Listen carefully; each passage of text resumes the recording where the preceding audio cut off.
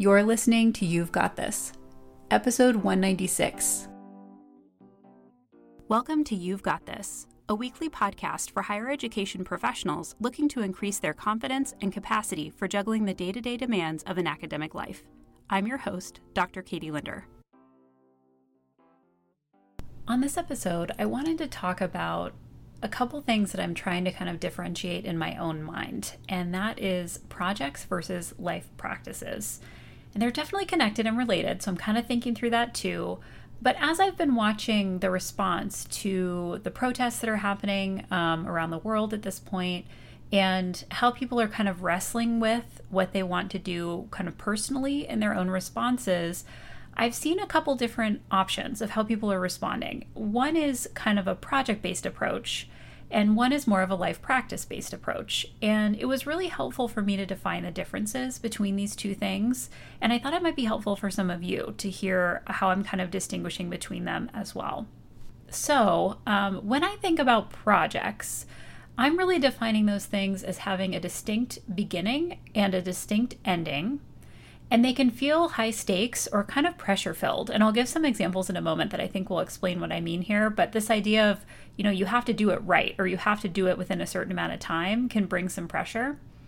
They can also include, I think, short-term investments of time and other resources where you're kind of deciding for a certain period of time you're going to devote a lot of what you have, either financially or other kinds of resources like your time, to that project. And then I also think that projects can leave you with a sense of accomplishment or maybe even a sense of guilt, depending on whether you finish it in the way you originally intended. So projects, I think, are really defined. You can put them in a box. You can kind of put a boundary around what that project is and kind of check it off that you were able to complete it.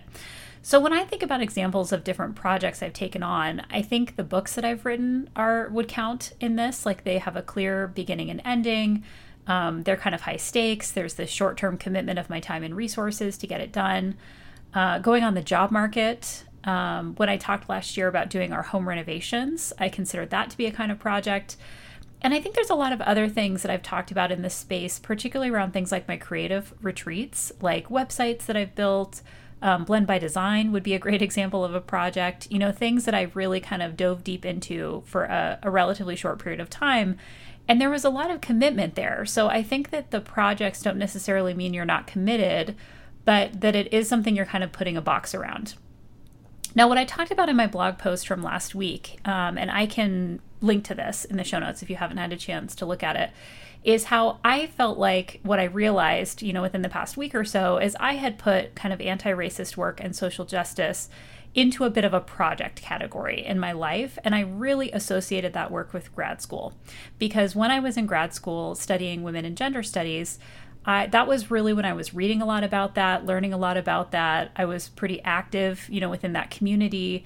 And then when I left grad school and really shifted my career, I started to lose that. I wasn't actively teaching it. I wasn't actively researching it. So a couple of years out from grad school, it wasn't really as a big part of my life as it was during those 6 years when I was doing my master's degree and my PhD.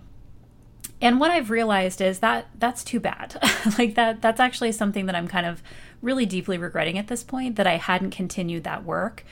And so that really got me thinking about this concept of a life practice and how it's different from a project. So whereas I kind of said, well, I'm done with that, I've checked off that box, now I'm thinking maybe not so much. Maybe this is actually something that needs to be integrated in a different way.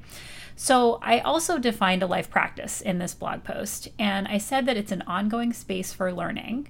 It requires consistent and sometimes daily commitments. It includes long-term investments of time and resources. It can include low-stakes and high-stakes activities, depending on what it is. And I think it's also tied to how we view our identities, and it may also be connected or infused with our values when we choose something as a life practice. Now, there's a ton of things I think that I've talked about in this space that I would put into this category that would be familiar to you. So for example, some of my dietary choices fall into this. I've been practicing veganism for almost 20 years. And I don't talk about that a lot publicly, but it's definitely a daily, consistent practice that's tied in with my values, that's tied in with my identity. I would also say my commitment to writing is a life choice or a life practice because I do my morning pages, but also I almost always have a writing project on the go. And then also I would say things like creativity, my coaching practice, how I live out the values of radical self-trust, which I've talked about in a bunch of spaces. And now this yoga practice that I'm starting to build that is a daily practice is also coming into this for me. So I think it's actually really important, at least for me, to shift anti-racist work and social justice work into this category of life practice. But I will also admit that in the past week, I've seen a lot of other people, and I can certainly attest to this myself, who feel completely overwhelmed by that idea. And they're like, I don't even know where to start. There's a lot of reading lists being passed around. There's a lot of overwhelm, I think, and people just feeling like, it's emotional work. And so it's feeling scary to do this work. And it's also just feeling like it's taking a lot of energy to do this work. And so what I wanted to talk about is how I'm integrating this work into things that I'm already doing. Because I think that when we think about this as like a total 180-degree, turn, that's not exactly what's happening. I think we're really starting to think about life practices as integrating, things that we care about into a lot of areas into our lives. So let me give you some examples. The first example is I mentioned yoga and how I'm studying this. And I can't remember if I've mentioned on the podcast yet, but I did end up signing up for a yoga teacher training. And I'm pretty excited about it. It was not exactly what I expected to be doing immediately when I started doing this practice. But I found an online program that I'm really kind of excited to learn from. And I'm excited to formalize that study. So one of the things that I'm doing, though, as I'm going to be engaging in that more formal study, is I've purchased a couple of resources that are helping me to think about social justice and yoga and how those things are connected. And also I'm doing my own kind of analysis on the side of yoga and its relationship to cultural appropriation, because this is a real concern within the yoga community and for people outside of the yoga community as well. So I'm kind of integrating that into my study of yoga that's already happening. I'm also integrating just more books by authors of color and authors who are representing other diverse categories into my normal fiction reading. And again, this is relatively easy for me to do. There are so many options in the genres that I really enjoy that this is, not a big deal for me to kind of be a little bit more intentional about how I'm doing this. I did take a moment to talk with my team at work to really think about the relationship between what we do in anti-racism and social justice work with our faculty and with our students. And this was something that really actually gave me an opportunity as a new person in the community where I live. I've only been here 5 months or so to really learn from them about resources and organizations that they're already involved with, trainings and other things that they've already done, and concerns that they have as we move forward in some of these areas about gaps that we really need to think about or resources that we need to be considering as we move forward. This past week, I also talked with my coach training participants about anti-racist coaching practices, and we'll be talking about implicit bias and other social justice topics that are really important to our work in serving diverse clients from a range of backgrounds. So again, this is already things that are happening in my life. I'm already leading this coach training program, and it makes complete sense that I would be kind of more explicit in that program about some of these underlying values that I think were already there. But now I'm just calling out, definitionally, what are we talking about when we talk about these kinds of topics? I did decide also this past week to really make an intentional decision to follow more diverse accounts on social media. And what I really realized is, and this is kind of common sense, but I think it's a good reminder for us all, is that the algorithms are really showing us what they think we want to see. And so if we're not following diverse accounts, whatever that means to you, you're not going to be getting, suggestions for other accounts that are also diverse.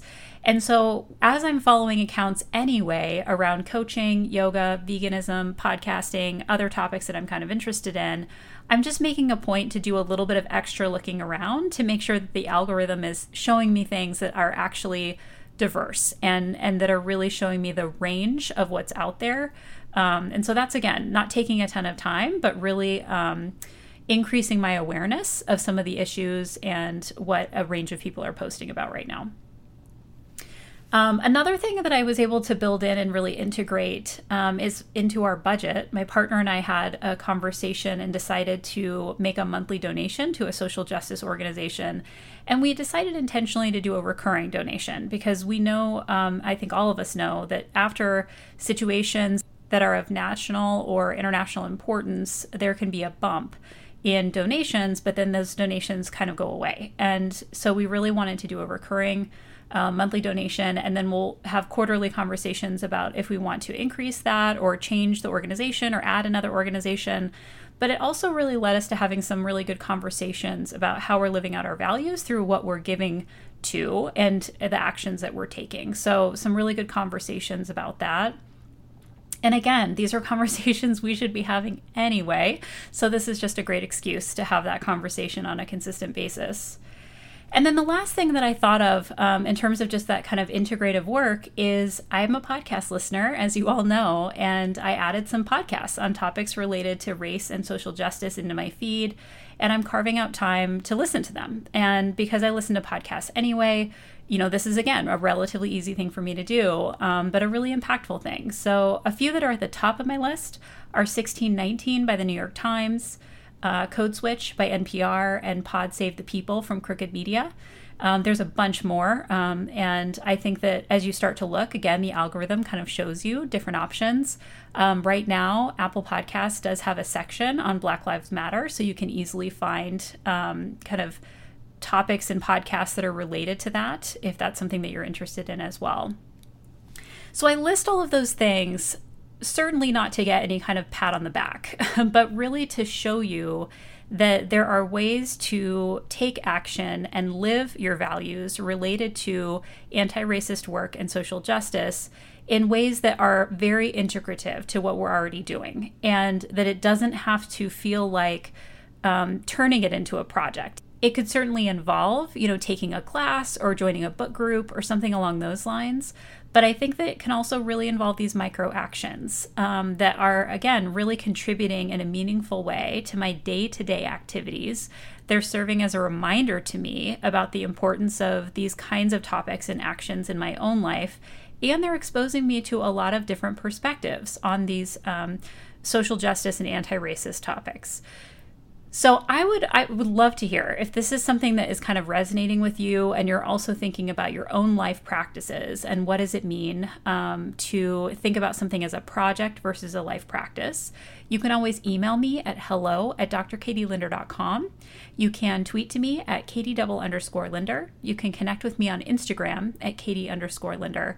And I would just love to hear what this looks like in your life as you're thinking about these topics and as you're thinking about maybe other life practices that are important to you and how you can integrate them into your day-to-day. Thanks for listening. Thanks for listening to this episode of You've Got This. Show notes and a transcript for this episode can be found at katielinder.work/podcasts. If you found this episode helpful, please also consider rating and/or reviewing the show in iTunes. Thanks for listening.